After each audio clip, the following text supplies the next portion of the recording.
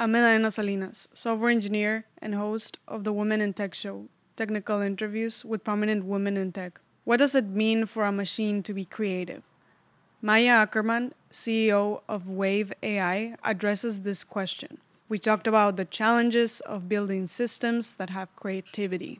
Maya explained how she began exploring the idea of computational creativity by building a system that makes songwriting accessible to more people. This system, called ALYSIA, plays the role of a creative partner and helps a person write music. We talked about how the system was built using machine learning and the ways in which it is creative. Before we get on with the show, I'd like to thank Blind for being a sponsor. Blind is an anonymous app for tech workers to discuss, debate, and talk about compensation, corporate policies, workplace harassment, and more. I've used it for over a year and find it really helpful. There are 50,000 companies active on Blind.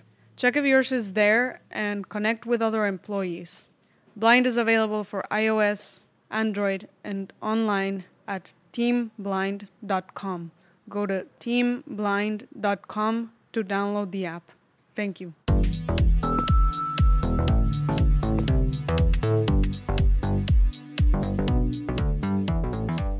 Maya Ackerman, CEO at WaveAI and faculty at Santa Clara University, is joining us today. Maya, welcome to the show. It's a pleasure to be here. Thank you for coming on the show. And the first topic that I want to begin talking about is computational creativity.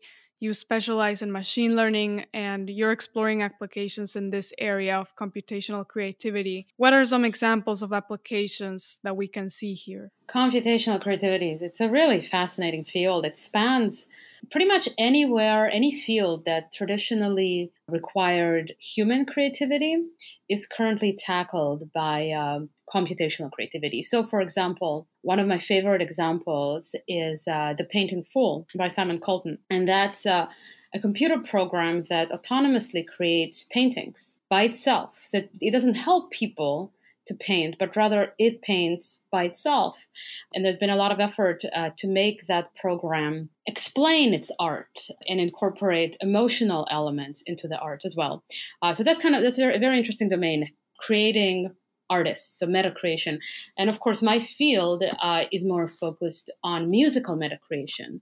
So creating systems that create music or help us humans to create music. So those are just some examples. There are so many more.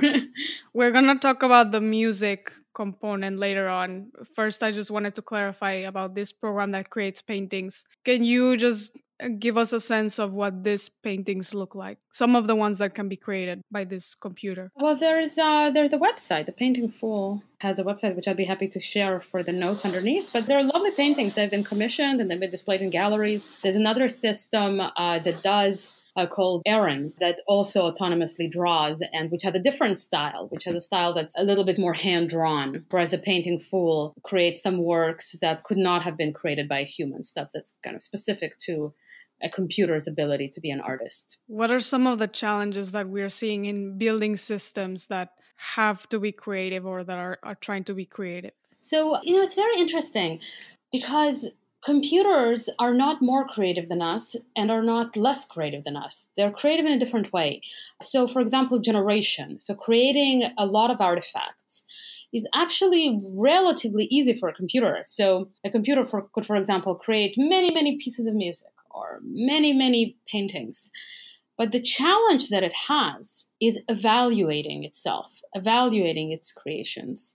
On the other hand, a human might have a hard time creating one artifact.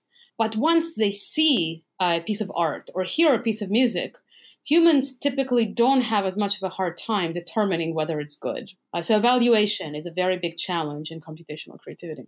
And it's interesting also this trade-off that you mentioned. The computer can easily get started, whereas for humans, there might be all this emotion on getting started. Like, am I going to be good? Is this going to be good enough? Do I even start doing this, painting or anything? There's all that process prior to getting started. That's really interesting that you bring it up. Actually, I've never heard that particular point being made before, how certain hindrances that we have as humans are eliminated when we're looking at computer systems.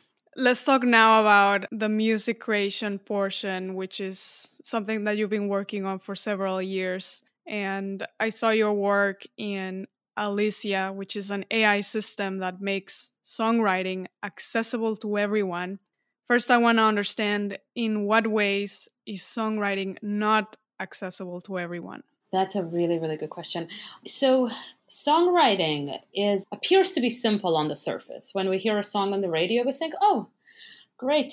Somebody was inspired and created it." But it actually takes many, many different kind of skills, which are not always closely related. So, to create one song, just one song, you need to be a composer, you need to be a lyricist, you need a singer, and you need a producer. That's a bare minimum to create one song.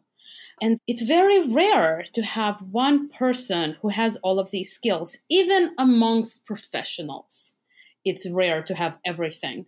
But definitely somebody brand new, either a young person or somebody later on in life wanting to get into songwriting, feeling this really strong urge to express themselves through song, you quickly realize that there is just so much to master before you can express yourself through the part of the medium that really interests you. So me, for example, I got training in singing, and that's really my passion. But I wanted to write my own original songs so I can really express what I feel when I sing. And it really caught me by surprise how much I had to learn. And I ended up getting stuck on composition. So coming up with original melodies for lyrics. And I actually got to a point where I nearly gave up on the whole thing before coming up with ALYSIA, which ended up sort of rescuing the situation because finally I was able to create original songs with it. Prior to this, when you were trying to create melodies, what was your process? Were you playing the piano, or were you trying to transcribe the notes themselves, or were you just dragging and dropping things in a UI to create music on the computer? How hard did I try? That's a good question. So I can sing and I can play piano. So I definitely sort of have the basic syntax to write the music. I have some basic understanding of music theory. And to be sort of more precise, it's not that I couldn't come up with a melody. Everybody can come up with some kind of melody. At the very least, we could take the same note and keep repeating it, right? But the problem was that the melodies that were coming to me, they were not in the style that I wanted them to be. They weren't expressing the emotions that I wanted them to express. And frankly, I just didn't like them. So I wasn't able to do what I wanted to do. The more technical way of looking at it is that I wasn't able to properly explore the creative space. I wasn't able to come up, what are my options? Sort of, what are some good ideas that I can play with? And that wasn't coming. I was sort of stuck in this very monotone, very boring kind of melodies that were easily coming to me. I even took piano improvisation, and I remember getting very frustrated because even though I did sort of learn how to improvise, my improvisations kept having very much the same style. And what ALYSIA is able to do for me and for other people as well is give us many, many, many fresh ideas, completely new ways of seeing a melody for a piece of lyrics, which is incredibly inspiring and very helpful. We're going to talk about ALYSIA in a little more detail in just a bit. First, I want to also understand the panorama of the songwriting process.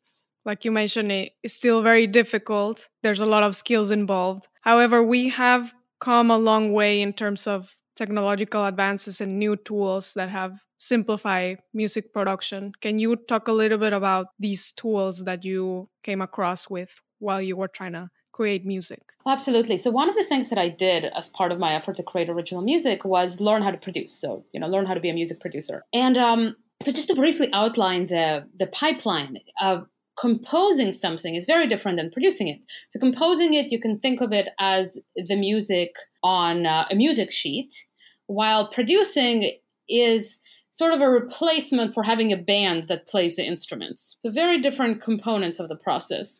And there's so many wonderful tools. Collectively, they're referred to as digital audio workstations.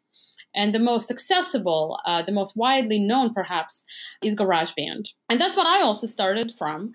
And I was really surprised sort of how accessible and how quickly I could put together songs. And to this day, the very first song that I produced, which was kind of my own electronic take on Pia Jesu, a classical song. I still really like that first piece. But there's a lot more tools that it can get progressively more and more complicated. One of the nicest, more sophisticated tools out there is called Ableton. We also have Reason. We have Logic Pro, which I use and really like.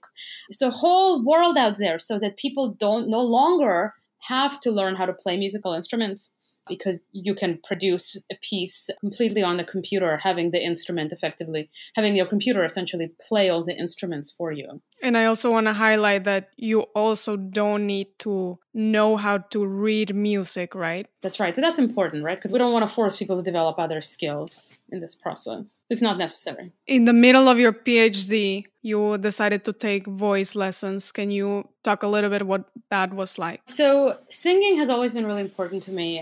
It actually traces back to when I was a little girl. I was about 10 years old when I started to sing as part of my school in Israel, and ended up on Israeli national television around age 11. But that sort of dropped out of my life when my family immigrated to Canada. And I was about 27 years old, already married with a child, around the middle of my PhD in computer science, when my husband decided to take voice lessons. And I felt sort of envious because singing was always important to me, but it was actually dormant for many years. I haven't sang for over a decade at that point. And so I took my first voice lesson and quickly realized that I have a long way to go, that I have a lot to learn. But I was really in love with singing, so I spent about an hour a day singing despite a fairly heavy workload with my PhD. And after about 9 months, started cracking it. People started inviting me to sing, and I became semi-professional. Yeah, that's how that happened. What genre of singing was this? It was primarily opera, sort of musical theater, but definitely opera-leaning. I never expected to fall in love with singing opera, but there's something just so magical about singing opera, about using your body to create these really powerful, beautiful sounds. It's really quite spiritual. Yeah, and it takes a lot of work. I was reading a book to improve my voice for this podcast, and it was talking about an opera singer lying down on the floor with a pile of books on top of her stomach, I think, and she's just trying to move them up and down with breathing techniques. So you have to exercise a lot those muscles, which I thought was very interesting. Breath is very foundational. It's another, for some reason, when it comes to arts, society teaches us that there is something natural about it, that it's all talent. It's 99% hard work. Yes. I want to talk about ALYSIA now, which is this AI system that you built. And you build this with this motivation of helping yourself make music, make original music. This is an AI system and it uses machine learning. First, I just want to clarify these things with you. What is machine learning? Machine learning is a subfield of artificial intelligence, and perhaps it is best known for what's known as supervised learning. And it's basically the ability of computers to predict events. So one of the most classical examples is to predict whether a stock is going to go up or down, or to predict whether a picture is appropriate to display on a certain website, or to predict whether you're going to enjoy watching a certain movie, or whether you're going to enjoy listening to a particular song. So those are kind of the classical examples of supervised learning.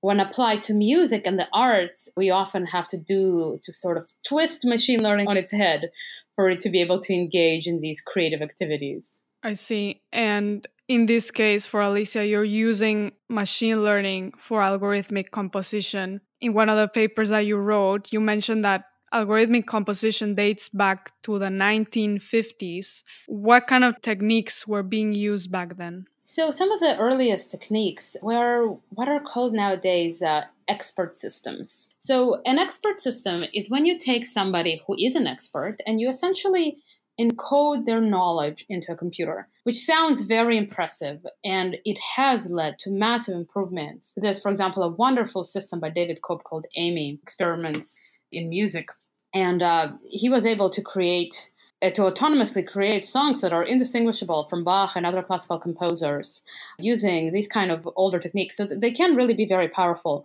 But one thing that limits expert systems somewhat is humans' limited ability in being introspective.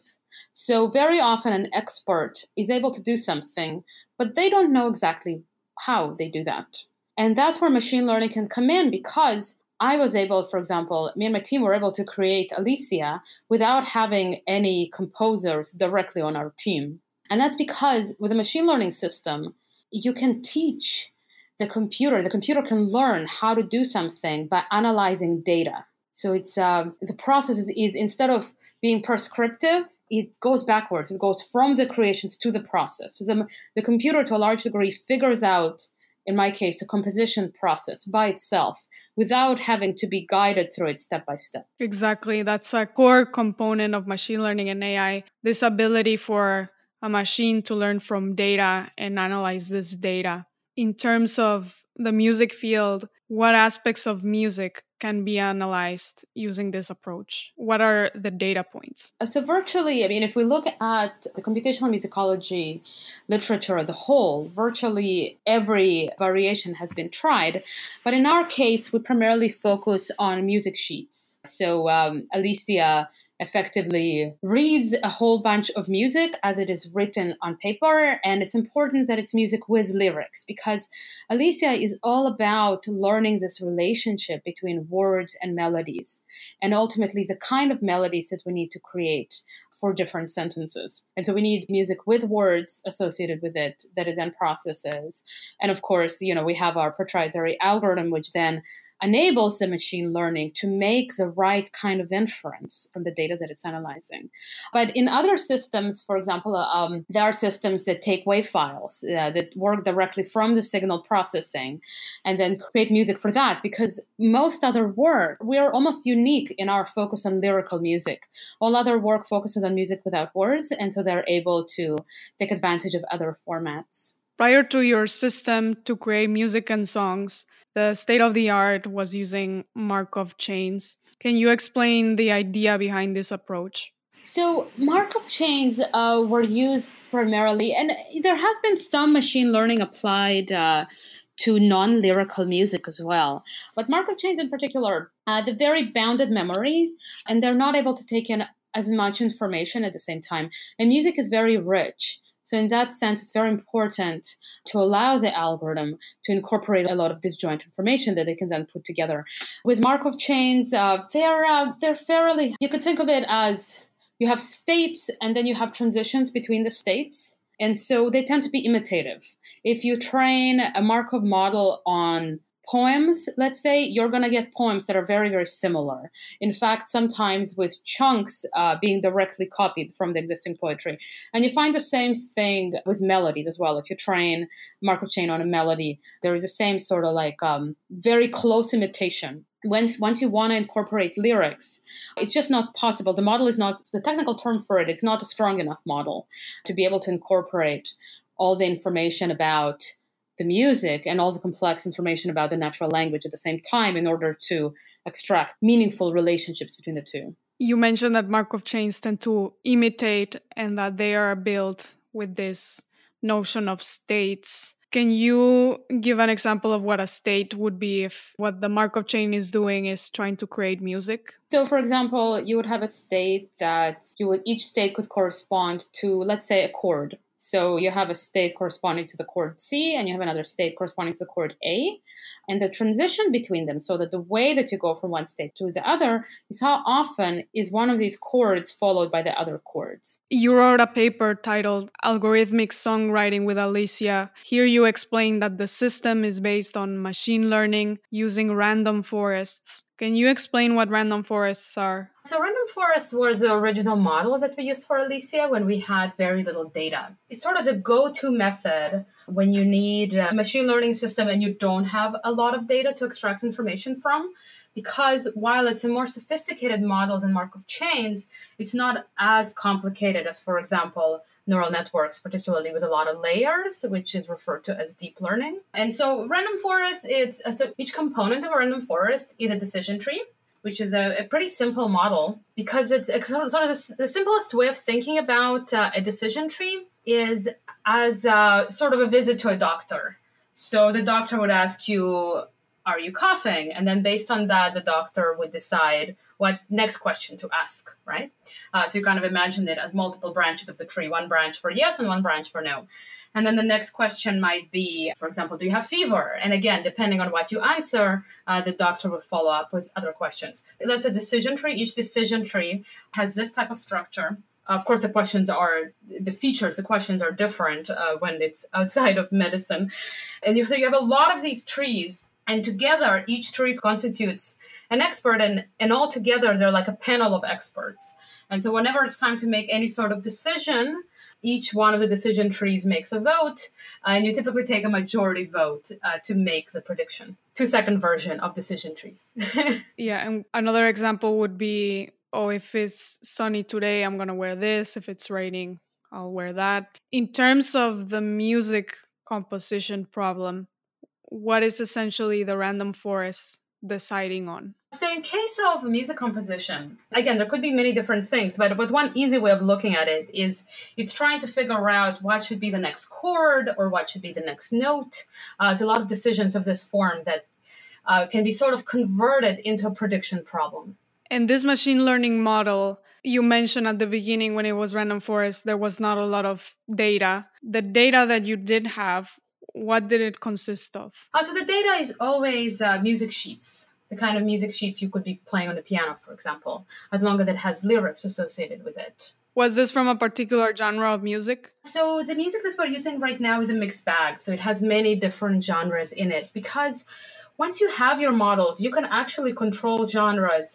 There's a lot of ways to control genres that are not as closely tied to the data as we had originally imagined. Because what makes a genre, and that's what's sort of a very interesting learning process, a lot of things come together to create a genre. Melodies are only part of that. For example, even how a singer chooses to sing can completely transform the way that you would interpret the genre of a song. And actually, a lot of producers and a lot of composers are aware that a good melody, so a good lead sheet, can actually transcend genre and sound good across different genres if it's produced or sang in a way that matches it. I see. And just to expand on this implementation of the machine learning model, it consists of 2 models. The first one that I saw was the rhythm model. Can you explain what this rhythm model consists of? That's right. So we originally had 2 different models. We had one for rhythm and one for melody. And again, our methods have evolved quite a bit since then.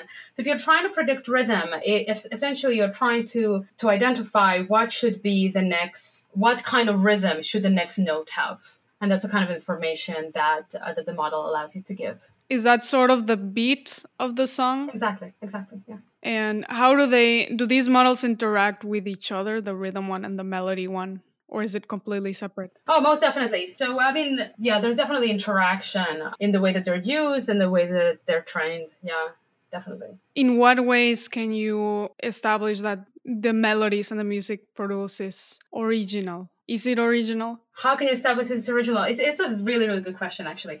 So the way that we think about it is probabilistically. So even though the system is trained on a whole bunch of music, the way that the music gets generated does not combine multiple notes even of existing songs.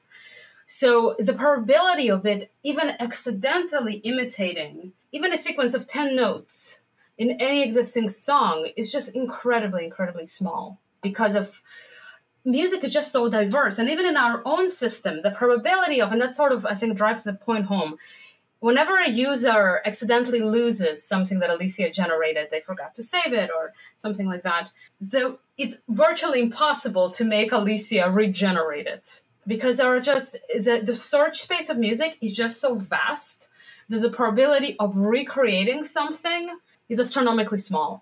Unless, of course, you're making an active effort to be imitative, which naturally ALYSIA is not.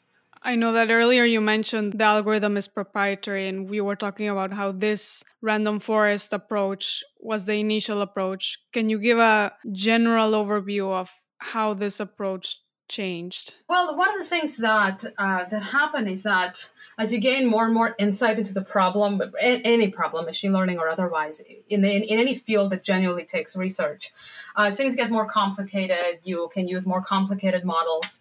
You experiment.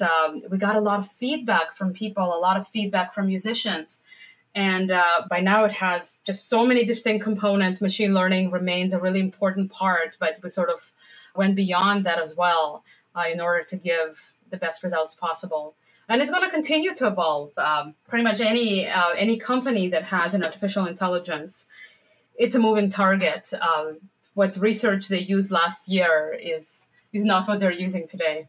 Before we finish, I want to understand the interaction between humans and ALYSIA, this system for creating music. Can you describe what the role of the system is and how it interacts with the human?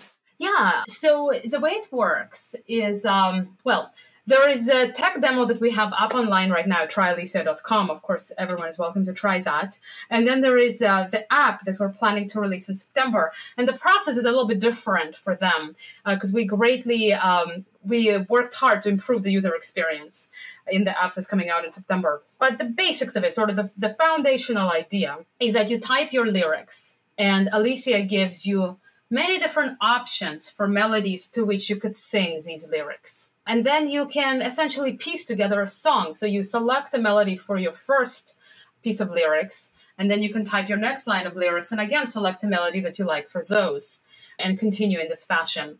So that was sort of the original core of ALYSIA, but we have a lot more now. In particular, we have a module that's going to come out as part of the app that can give you ideas for the next line of lyrics.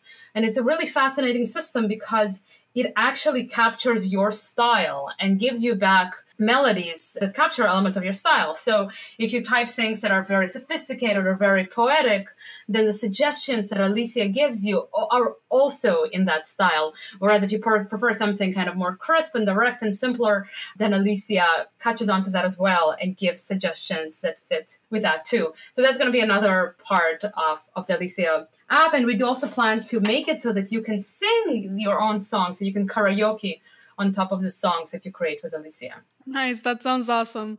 Just one more question that I have is, I heard you mention before in other conferences that you want to keep the human in the loop during this process and that ALYSIA is kind of fitting the role of a creative partner with the human. Why do you want to keep the human in the loop in this? I think one of the most beautiful things about music is that it lets us express how we feel. It lets us share our innermost experience with other people around us. And as technological the revolutions in music happen, for example, even with the introduction of the acoustic piano, believe it or not, it took a while for people to see that the piano is all about helping us express who we are. That it's okay for the piano to do some of the work for us, that it's okay for the piano hammer to hit the piano string for us. And that's always been the goal with ALYSIA. What ALYSIA is doing, some of us can do. There are amazing human composers who don't need ALYSIA. But some of us don't know how to do that. And it is created for these people who want to express themselves through song, but don't have the time to master all the different pieces that are required to create a single song. And that's a purpose, that's a goal. It's really an overwhelmingly joyful feeling to be able to solve a problem for other people, which has been so challenging for me for so long. And there's so much left to do within this domain, within the domain of supporting humans, that I think we can be busy for several decades, making it easier and easier and making songwriting more and more accessible to more and more people. Exactly. That's a great point. Well, Maya, thank you for taking the time to come on the show. It's been great chatting with you about AI and creative computing. Well, thank you very much. It's been really a pleasure being on your show. And everybody's welcome to try out ALYSIA at tryalysia.com. And we will announce the app as soon as it's released. And that's expected to be an iOS app in September 2018. Thank you very much. Thanks to Blind for being a new sponsor of the show. Go to teamblind.com. That's teamblind.com to download the app and connect with other employees from your company. Check it out.